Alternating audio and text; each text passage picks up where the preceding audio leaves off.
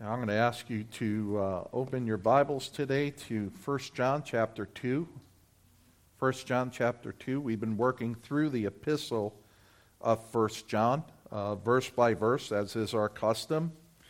And we'll be continuing going through chapter 2, beginning with verses 22, and we'll go through verse 25, God willing, today. I've entitled this message, The Truth About Jesus Christ.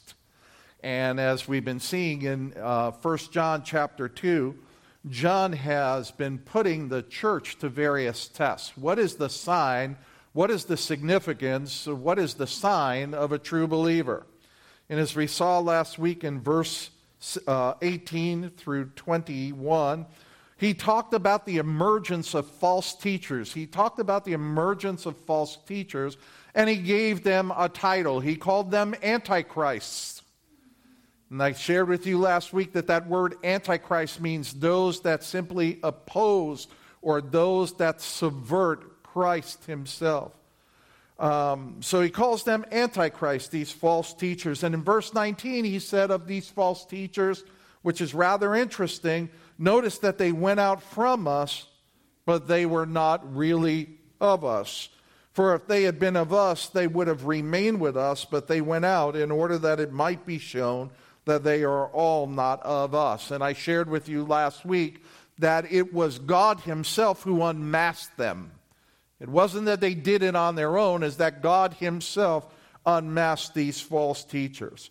John had previously talked about not loving the world, not loving the things of the world. And I think that's a rather important thing. The term world means cosmos. It means this world system, this ungodly system that opposes God himself. And as we enter the text today, John is going to define a little bit further these false teachers. He's going to refer to them in some rather direct terms. I know that the church today doesn't like direct speech. And many people tend to think if you speak honestly and candidly that you're unloving or whatever. But John refers to these false teachers, as we're going to see, as liars. They're people that are seeking to mislead people. And the real background of this, the historical background of this, is this epistle is written about AD 90. And one of the heresies, or there were several heresies, but one of the heresies that were coming against the church was Gnosticism. It was a false religion. It was a false Christianity. And John is writing the churches in Asia to warn them against this Gnosticism. And so John defines these false teachers as liars, as antichrist, and he states that the primary characteristic of an antichrist is that they deny Jesus Christ is God's anointed. They deny that Christ is God's anointed, that he is God's Messiah. Now, as John is addressing this, John was addressing specifically the teaching in Gnosticism that Jesus Christ was not human. That Jesus Christ was not God.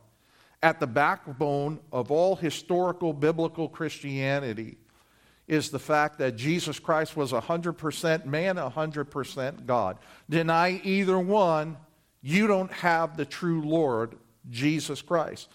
So he's writing them about that.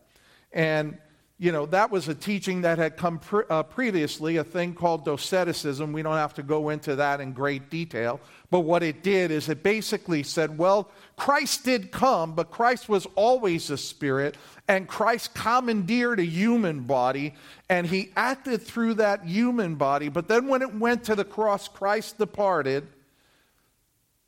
and that's who Jesus Christ was. Now, you may hear Jesus Christ, and you may hear that and say, oh boy, that sounds good. But that is not the Christ that the Bible teaches. And there is no other salvation in any other Christ than the Christ whom Christ himself proclaimed himself to be. So the question for us, was Jesus fully human? and fully God. And if we look at the scripture, we could divide it into two portions. Regarding Jesus' humanity, what does the scripture say regarding Jesus' humanity? Well, start off in the Old Testament, Isaiah 7:14. Therefore the Lord himself shall give you a sign. Behold, a virgin shall be with what? Shall be with child and bear a son. And she will call his name Emmanuel. We hear this at Christmas time all the time, right? But Emmanuel is a title. And what the title means is God with us. So a virgin was going to conceive, she was going to have a child, she was going to bear a son, and that son's title is God with us. In Luke 1:31, when the angel is speaking to Mary, she reiterates this truth. And behold, you will conceive in your womb, and you will bear a son, and you shall call his name Jesus. Jesus is the Greek word for the term Joshua, Yeshua, which means God's salvation. Luke 2:43. Jesus is a little bit older now. And the scripture says, and as they were returning after spending a full number of days, the boy Jesus, there's implications in there, right? He was growing from a child, he now became a boy. The boy Jesus stayed behind in Jerusalem, and this is when he stayed behind and they found him teaching some of the others. So we know from the scriptures that Jesus ate, Jesus drank, Jesus slept, Jesus walked, that Jesus hugged, touched, felt pain, felt thirst, bled, and even died. Every single human physical sensation that you and I experience, Jesus Christ experienced. So there can't be any doubt that the scriptures declare Jesus in all of his humanity. So that's the first thing. But the second thing is, well, what about his divine nature? Was Jesus divine? And was he indeed God? Again, let's look at the scripture. Scripture tells us, number one, for a starting place, that Jesus had authority over all creation. We just read it in Colossians. All things were made by him, all things were made for him, all things were made through him. Jesus Christ was the agent of creation, right? Jesus defied physical boundaries. Nothing could restrain him. He walked on water, right? He healed all diseases. He cast out demons. He turned water into wine. He commanded storms. His ability to appear and disappear, as he did on the road to Emmaus or in the room with the disciple. He knew what was in the hearts of men.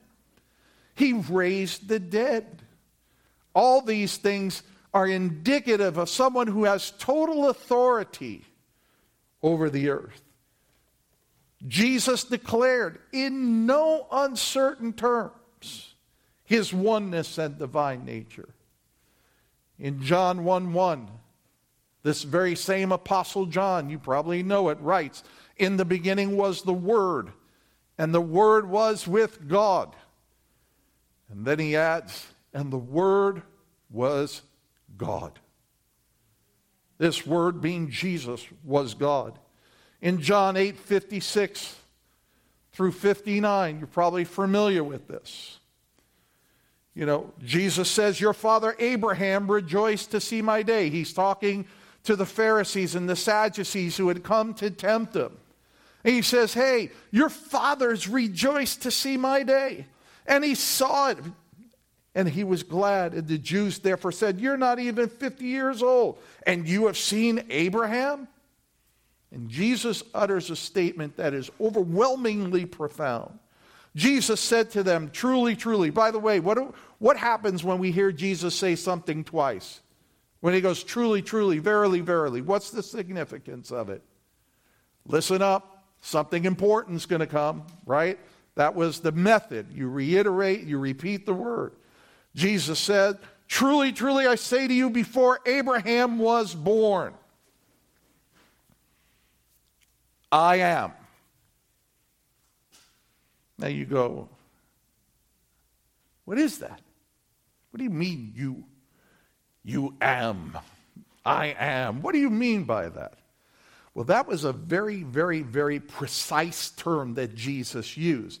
He's repeating God's revelation to Moses in Exodus when Moses says to God, "Who shall I say sent me?" And the Lord says, "I am that I am." It is the everlasting one, the pre-existent one. Jesus right here says it, and to prove that they understand what he meant, the scripture says, therefore they picked up stones to stone him.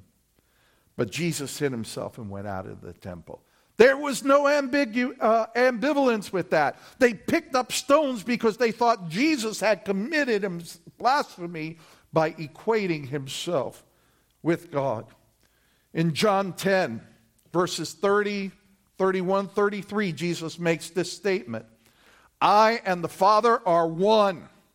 And by the way, that one is one in essential nature, one in communion, total and complete. "I am the Father are one." And Jesus answered them, "I showed you many good works from the Father. For which one of them are you stoning me?" And the Jews answered him, "For a good work we do not stone you, but for blasphemy, and because you, being a man, make yourself out to be God." Listen, even the apostles affirm this. Remember Doubting Thomas? Guy got a bad rap, by the way. Doubting Thomas, right? Remember Doubting Thomas? Hey, unless I see him, unless I'm able to stick my fingers in the holes, I'm not going to believe. And the Lord appears to them. And Jesus says to Thomas, "Come over here. Good. Stick your fingers in the wounds. Stick them in the side. A phantom, a ghost, doesn't have flesh and blood as I do." And Thomas makes an amazing confession. The Bible says that Thomas answered and said to him, "My Lord, my God." Had Jesus not been God, he would have rebuked him. And he would have said, worship is reserved for God only. But there is no rebuke from Jesus. The Apostle Paul, and we're going to look at this a little bit further, probably in one of the clearest declarations of the divinity of Jesus Christ, in the book of Philippians 2, verse 5 says, "Have this attitude in yourselves that was also in Christ Jesus, who although he existed in the form of God." He existed in the form of God. And as we're going to take a look at that text a little bit further down in the message, he existed in the essential nature of God. Also, the writer of Hebrews declares in Hebrews 1, verses 1 and 3, the same thing. The Apostle Peter declares it. The church was formed on the deity of Jesus Christ. And over 2,000 years of biblical Christianity has been built upon this doctrine that Christ was 100% human, 100% God. And it's this teaching that the Apostle John here in 1 John chapter 2 seeks to defend. That's what he's defending. They're saying, well, he wasn't 100% man. They're saying, well, he wasn't 100% God. And what they were seeking to do was to rip away the fabric of the gospel. Only God could pay for sins. Only God could forgive sins. But it took a perfect human to become the atonement for sins. And if you're a believer in Jesus Christ, that's where we stand. We stand in that perfect atonement. We stand in the fact that Christ took upon himself the punishment that was done for you and I. So look in your Bibles to 1 John chapter 2, and we're going to be looking at verses 22 through 25. And there's going to be three truths that I want you to be aware about that John makes in these three verses. And these truths are: believers should always be aware of false teachers. The second truth is believers confess the Father. And the third truth, believers abide in Christ. Let's look at the first truth. Believers should be aware of false teachers. Verse 22, who is a liar but the one who denies that Jesus is the Christ? This is the Antichrist, the one who denies the Father and the Son. Verse 23, whoever denies the Son does not have the Father. The one who confesses the Son has the Father. As for you, let that abide in you which you have heard from the beginning. If what you have heard from the beginning abides in you, you will abide in the Son and in the Father. And this is the promise that he himself made to us, eternal life. The first truth is that believers should always be aware of false teachers. The knowledge of the truth, listen, the knowledge of the truth will always contrast with lies. Always. You know, a truth can't be a truth and at the same time be a lie. Right? Can't happen. Truth is objective. We live in a day and age where truth has been done away with. Truth is subjective. Right? If I said that sign is blue, somebody could say, well, is it really blue? You know, maybe it's not 100% blue, and we go through all of this flip-flopping. It seems like we're a culture today that, you know, nothing is objectively true. But let me share something with you. The Word of God is objectively true. And, you know, John is writing here. He's writing about these false teachers.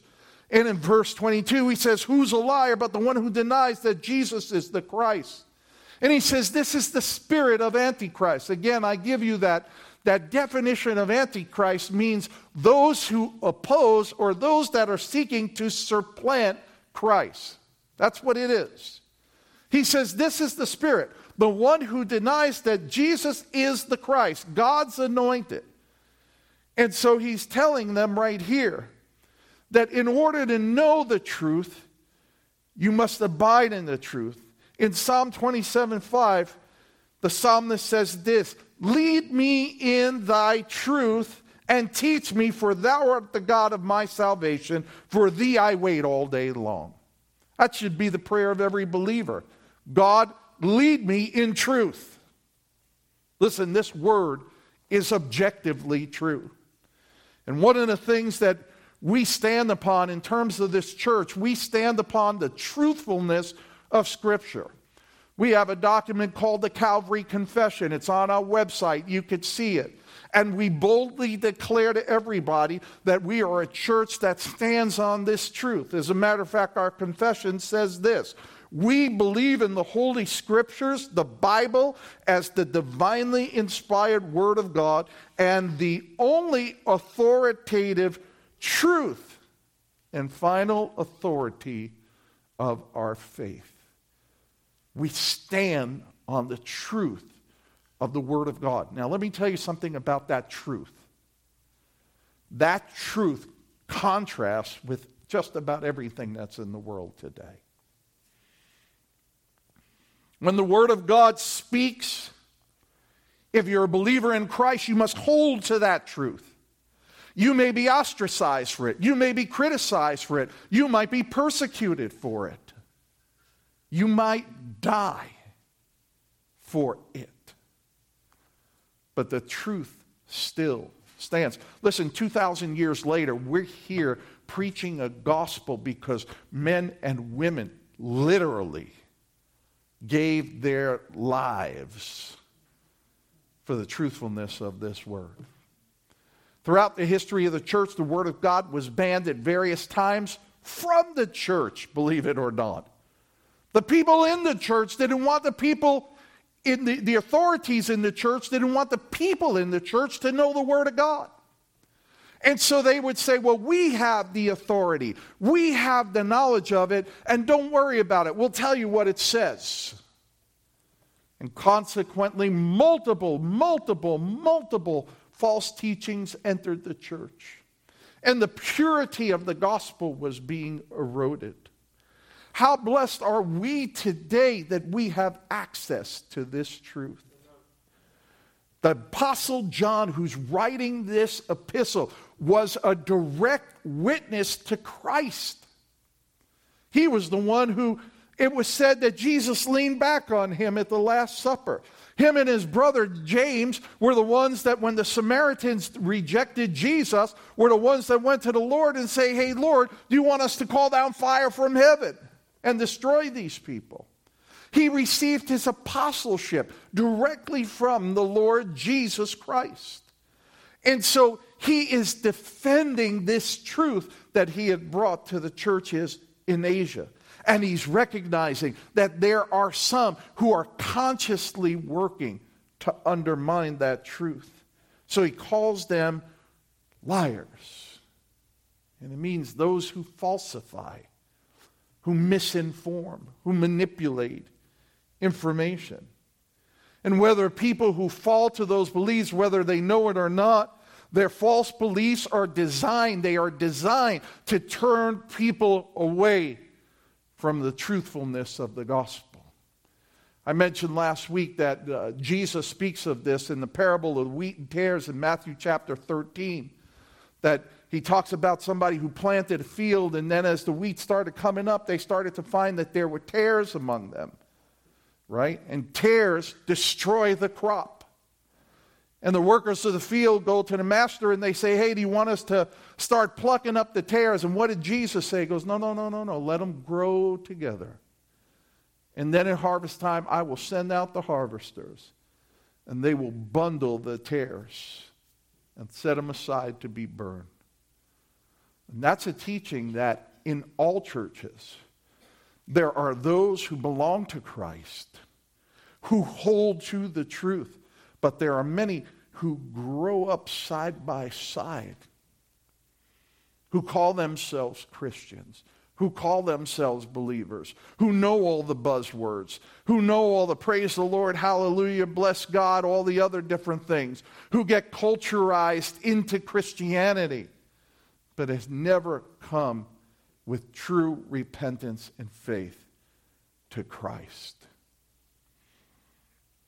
The first thing that John tells the churches is be aware of those false teachers. Be aware of those lies. The second thing, or the second truth that he mentions is believers confess the Father and the Son.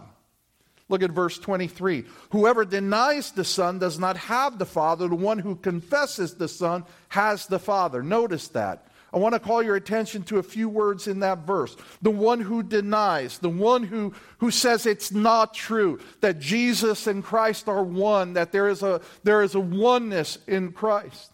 He said, if you deny one or you deny the other, okay, you're incomplete. It is the one who confesses the Son. The one who confesses the Son. Those are the ones who are of God. The ones who confess the Father and the Son. These are the children of God. Now, this may not seem so important. And as I mentioned to you earlier, I entitled this message, The Truth About Jesus Christ. But in order to illuminate this truth a little bit, I'm going to ask you to turn in your Bibles to Philippians chapter 2. Because I want you to see this. I want you to understand this. Because this is a pivotal truth of Scripture. And it cannot be minimized. Philippians chapter 2. And we're going to look at verses 5 through 11. And this is what is called the famous kenosis passage, which talks about the humility of Christ, the emptying of Christ. And the Apostle Paul writes to the church at Philippi regarding the humanity and the deity of Christ. And in one of the most important portions of Scripture regarding Christ being 100% man, 100% God, Paul concludes that portion in verses 9 through 11. I want you to follow me with this. Verse 9. Therefore also, God highly exalted him and bestowed on him the name which is above every name, that at the name of Jesus every knee should bow, of those who are in heaven, those who are on the earth, those who are under the earth, and every tongue should confess that Jesus Christ is Lord, to the glory of God the Father. Right? You may have heard this passage before. We taught through this several months ago in Bible study on Tuesday night. In this great, great theological passage here on the deity of Christ, Paul makes a few really important statements regarding Christ. And what the intent of this is so that you know the truth of Christ. That's the intent. He begins that Christ has a new name. The name which is above every name is the name Lord. And we find in this new name in verse 11. Every tongue shall confess that Jesus Christ is Lord. Now, Lord's a term you see all over the New Testament, right? In the Greek, it's kurios, right? Which basically means like Lord, Master. But what we see here is different. This is a synonym. This is the Old Testament description of God as the sovereign ruler. It refers to the right and it defines his mastery over everything. And when we apply this to Jesus, it refers to his deity, to his divine right, and his oneness with the Father. And to show you that, notice in the verse, to whom does everyone submit? To whom does everyone bow? Now, if we were to ask this question today, you say, to whom does everyone submit? You'd say, God. Everyone is going to submit to God. And he says, who is the name that is above all? Sometimes I hear people say, well, the name above all is Jesus. But Jesus is merely his, or Yeshua is really his Hebrew name.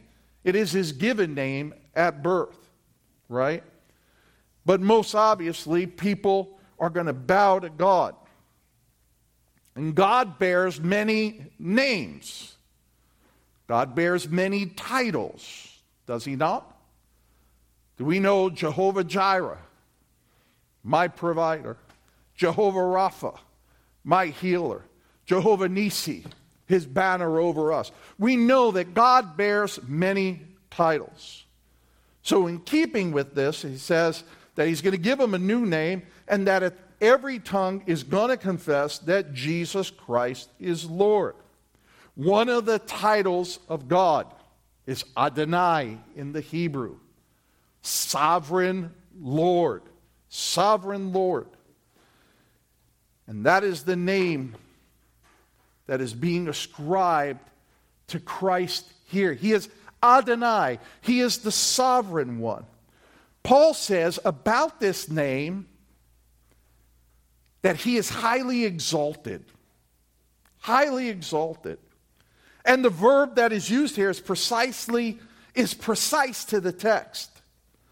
To highly exalt means simply this: there is none higher. That's what it means.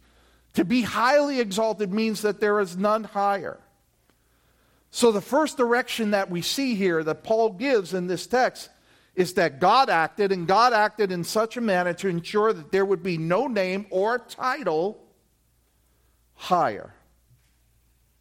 And the first point we can discern is that it's not a name at all, and that this is not merely a name,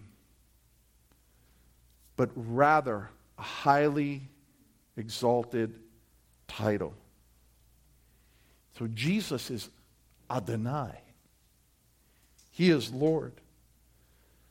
The second thing that we could link to this is that the title is linked to a person, and beyond a shadow of a doubt, that person is who? Jesus Christ. There's nobody else in there, right? That this title is for Jesus Christ. For only Christ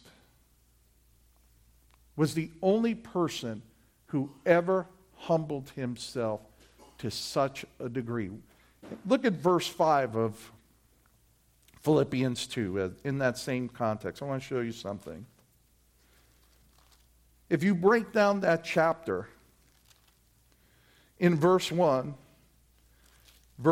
in verse 4, he's talking in verse 3, he says, let you have humility of mind. Let each of you regard one another as more important than yourselves. Do not merely look out for your own personal interest, but also for the interest of others. He's telling people you got to be humble in the church. You got to serve in the church.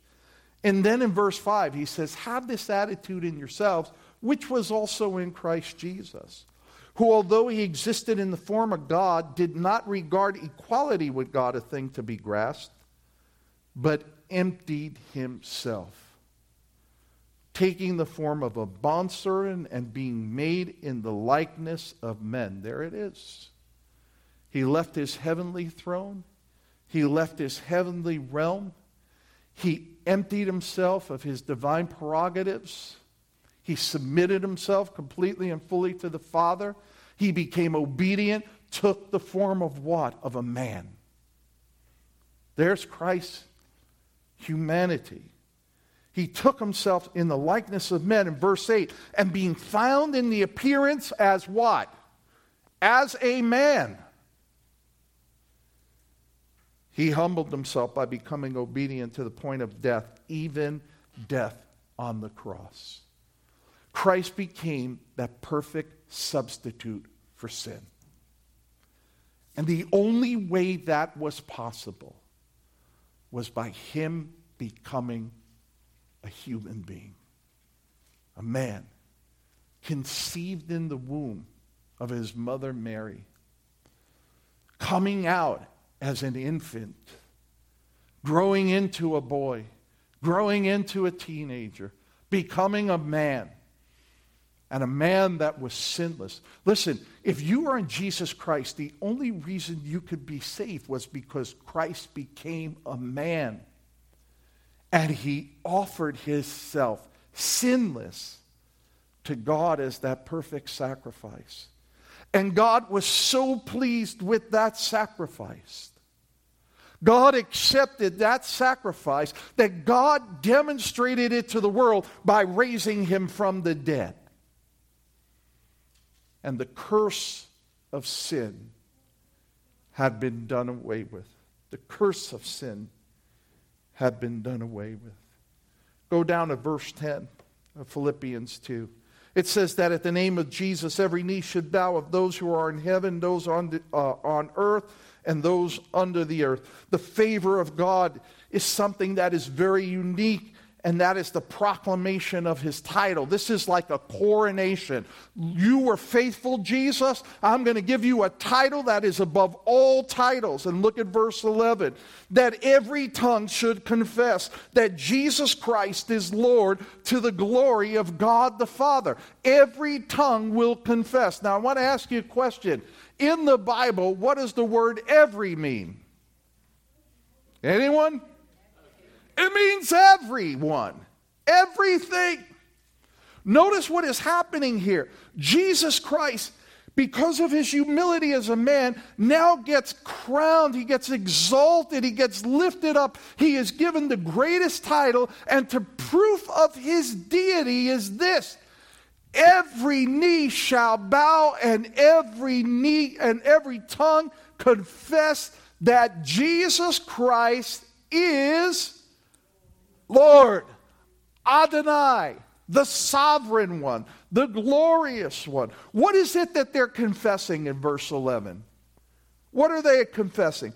That Christ is the rightful Lord of the universe, to the saved and to the redeemed of all eternity. Boy, this gets my juices flowing. So I just want to tell you this. If you are in Christ, if you are saved in Christ, to the redeemed of all eternity, this is a joyful confession. We'll be there that day.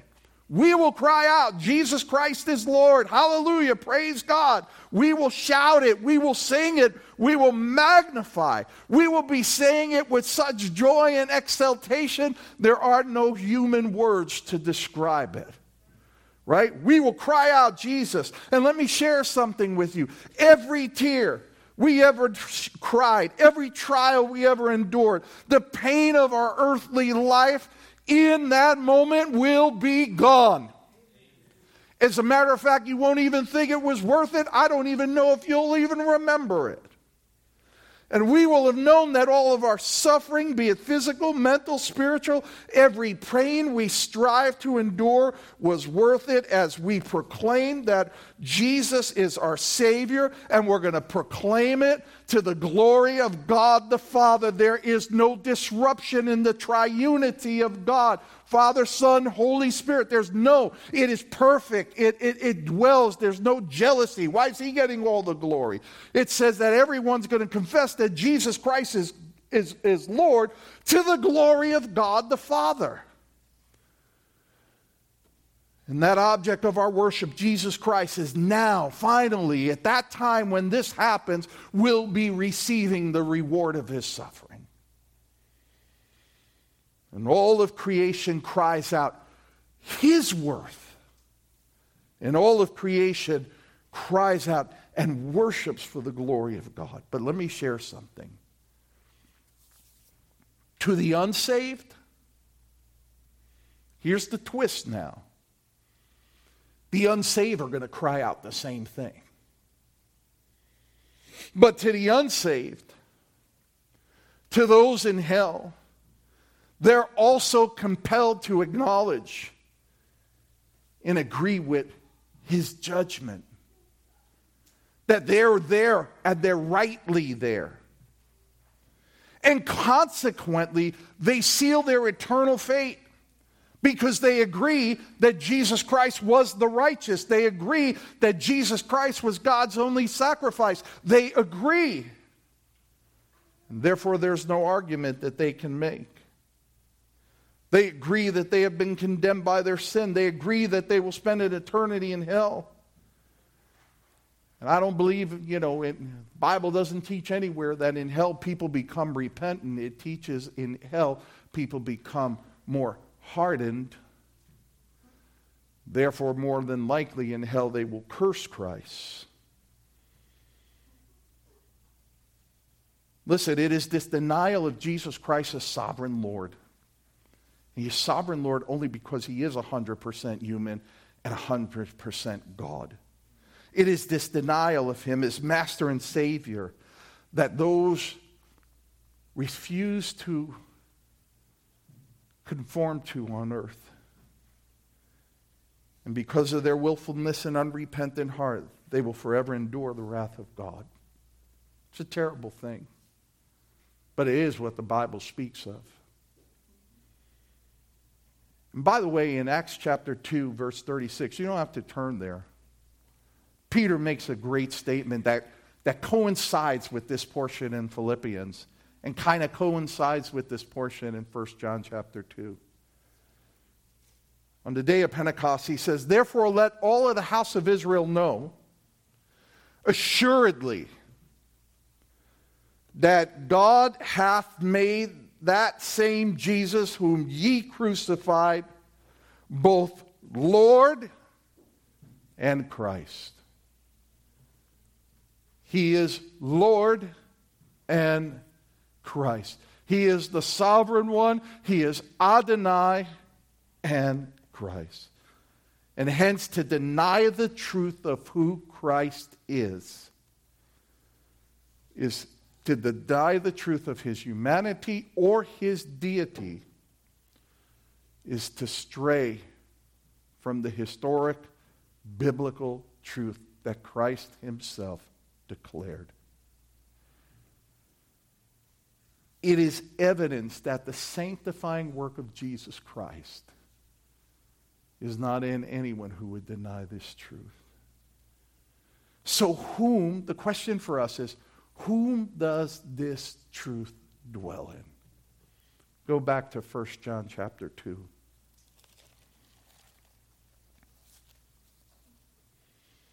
Take a deep breath. I jumped around a lot. Just take a deep breath. It'll all come together. Just bear with me.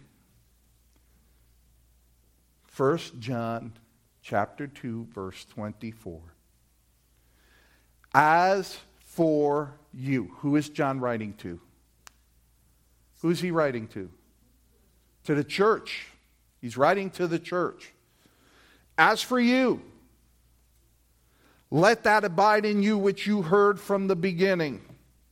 If what you heard from the beginning abides in you, you will also abide in the Son and in the Father. Let this truth abide for you. And notice what he says. The things that you have heard from the beginning. John is approximately up in years at this point. He is the only living apostle left. This is at the end of the first century, probably AD 90, AD 91, AD 92. John had suffered for the gospel. John had been persecuted for the gospel. By the way, you want to know something really interesting about the Apostle John? The Apostle John, they tried to kill him. And the killing that they devised for him was to throw him in a boiling cauldron of oil. And so they bound him hand and foot, and it came the day, and they threw him in the oil that was boiling, and nothing happened. Nothing at all. It was like he was in a hot tub. Oh, that's good for my back. My back feels so much better. So they took him out of there, and they exiled him to Patmos. He had paid his dues for the gospel of Jesus Christ. Then some. And so he had been teaching the churches in Asia the gospel. Now, do you think if he was a witness to Christ, do you think that he was one of the disciples that was in that boat when Jesus said to the storm, "Be still"? It's an interesting word there. It actually means shut up. When Christ cried out, "Be still," to the waves, and he saw that. And when he saw Christ walking across the water, he saw that. And he was there when he raised the woman Tabitha's son. And he was there when he went to the tomb of Lazarus, who had been dead for 4 days, and cried out, "Lazarus, come forth." And he was there when he cast out the demons, and they went into a herd of swine and went over the cliff. And he was there when he healed the 10 lepers, but only one came back to give glory to God. And he was there when he fed the 5,000, which was more like 15,000. And they picked up 12 baskets afterwards. And he was there when every one of them walked away, and the Bible says that he was left only with his disciples, and he said, "Are you guys going too?" It was Peter who said, "Lord, where are we going to go? You got the words of life." And he was there when they cast out demons. And you know where John was? Where many weren't? At the foot of the cross. And he saw him beaten, bloodied, mocked, laughed at, spat at, as he hung upon the cross, and he paid for the sins of all who would put their faith in Jesus Christ. Now, do you think this John went back to the churches of Asia and everywhere where he evangelized, and he brought this same gospel to the churches? Yes, he did. And they were all growing in the grace and knowledge of Jesus Christ. And most of these churches existed in pagan cultures, in pagan society. These churches were persecuted for the gospel message of Jesus Christ.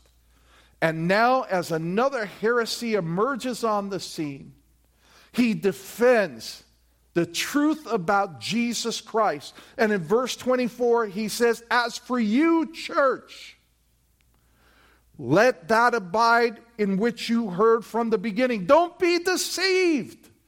Don't listen to these new people with new revelation and new truths that are telling you the things that I told you were not true. You need something else. And you know what? God's message to the Church of Jesus Christ here in America in this day in Florida is, don't be deceived. This gospel truth is the same. And this gospel truth cries out to men and women, turn from your sins, repent, come to Christ, and be saved. And you don't need anything else. All you need is Christ. And so he says to them, as for you, abide, and let that abide in which you heard from the beginning. If what you heard from the beginning abides in you, that means to permanently reside in you, you will also abide. Notice, not in one or the other. You will also abide in the Son and in the Father. Let me tell you something. The Father and Son are consistent. They abide in one holy Godhead, what I refer to and many refer to as the mighty 3 in 1 and the mighty 1 in 3. And this glorious triunity of God has been taught from Genesis to Revelation. Man, just go to Genesis 1:26. Jesus said, let us make man in our image. He's using plurals of majesty. Who's he talking to? Well, can't be talking to angels. They're not majestic. He's not talking to demons. They're certainly not majestic. He's not talking to cows. He's not talking to sheep. He's not talking to goat. Who is he talking to? He's talking to the plurality of the Godhead. It is the believer in Christ who abides in the Father. Believers in Christ, in his deity, his humanness. Believers in Christ who died to save sinners. Listen, only Christ brings new life. Only Christ indwells us with the person of the Holy Spirit. Christ loved those whose names are written in the Lamb's book of life before the foundations of the world. Jesus will soon come. Can I get an amen to that one? Jesus will soon come to gather to himself all those saved believers who dwell on the earth. It's going to occur in a moment, in a twinkling of an eye. And he who freely gives them eternal life with them, Christ will come. Christ will take us up. Christ will dine with us in the great marriage supper of the Lamb. And all the redeemed of all eternity, thousands and thousands and thousands of generations, guess what we're going to do? We're going to worship. We're going to glorify. We're going to magnify. We're going to do it with those who have gone before us. We're going to do it with those that come after us. We're going to do it with the saints of old. We're all going to stand before and glorify the Lord Jesus Christ. Every knee will bow. Every tongue will bow. And every tongue will confess that Jesus is Lord. And Christ, who will judge the earth, he'll abolish sin. He'll judge the sinners. He'll create a new heaven and a new earth where believers will reign with him forever and ever. I don't know about you, but it doesn't get better than that. And so what do we cry? We cry all praise to the Father, who has begotten us before the foundations of the world. We cry all praise to the Son, who loved us and died for us that we might have eternal life. And we cry all praise to the Holy Spirit, who sanctifies us and separates us from sin. One of my favorite verses, I believe we have it here, is Romans 11:36. And summing all of this up, it says, for from him and through him and to him are all things. To him be glory forever. Amen. Praise God for his mercy. Is it important to know who Christ is? Oh, yes, it is. And we declare the truth about Christ. Jesus said something, and I'll close with this. Jesus said something to the woman at Samaria in John chapter 4. She asked him a question. She said, hey, I have a question for you. This is in a little bit of Brooklynese, but I'll put it to you this way. I got to ask you a question. He said, where do you worship God? You know, you say you worship down there in Jerusalem in the temple, but we say we worship up here in Mount Gerizim. Where do you worship God? It's a question that many people ask today. What do you mean? I could worship God in my house. I could go. And Jesus said, a day is coming and now is, where those who worship the Father will worship him. Notice what he says. Not merely in spirit. He didn't say, those who worship the Father are going to worship him in spirit. He says, we'll worship him in spirit and truth. Notice that they go together. In spirit and truth. Why? Why? Because you have to know whom it is you worship. See, a lot of people want to worship in spirit and they want to run around and jump up and down and do all these other different things. But the truth of Christ is missing from their life. Therefore, that's not worship. That's merely emotional. But when you know who Christ is, when you know who God the Father is, when you know who the person of the Holy Spirit is, when that 3-in-1 envelops you, when you are born again, when you have been granted new life in Christ, it is then when you recognize what God has done for you, when you recognize what Christ has done for you, that you could come before God and worship him because of the truth that is in you. You rejoice in that truth. You rejoice that Jesus Christ is 100% man and 100% God. You rejoice in the person of the Holy Spirit who gives, who sanctifies you, who is the revelator of truth. You rejoice in God the Father who knows all things, who is omniscient, who knew you before the foundation of the world. And because of that, you can worship him in spirit and truth. Amen? Let's go to the Lord in prayer.